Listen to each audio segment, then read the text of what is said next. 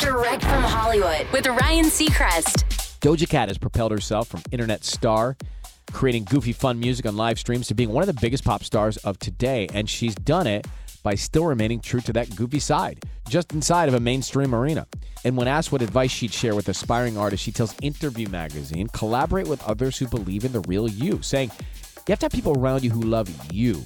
I didn't always have people around me who loved me, and I was still making music, but they didn't believe in me. Just keep doing what you want to do. It's a big question, but there's a simple answer. Do what you feel in your heart is the best thing to do.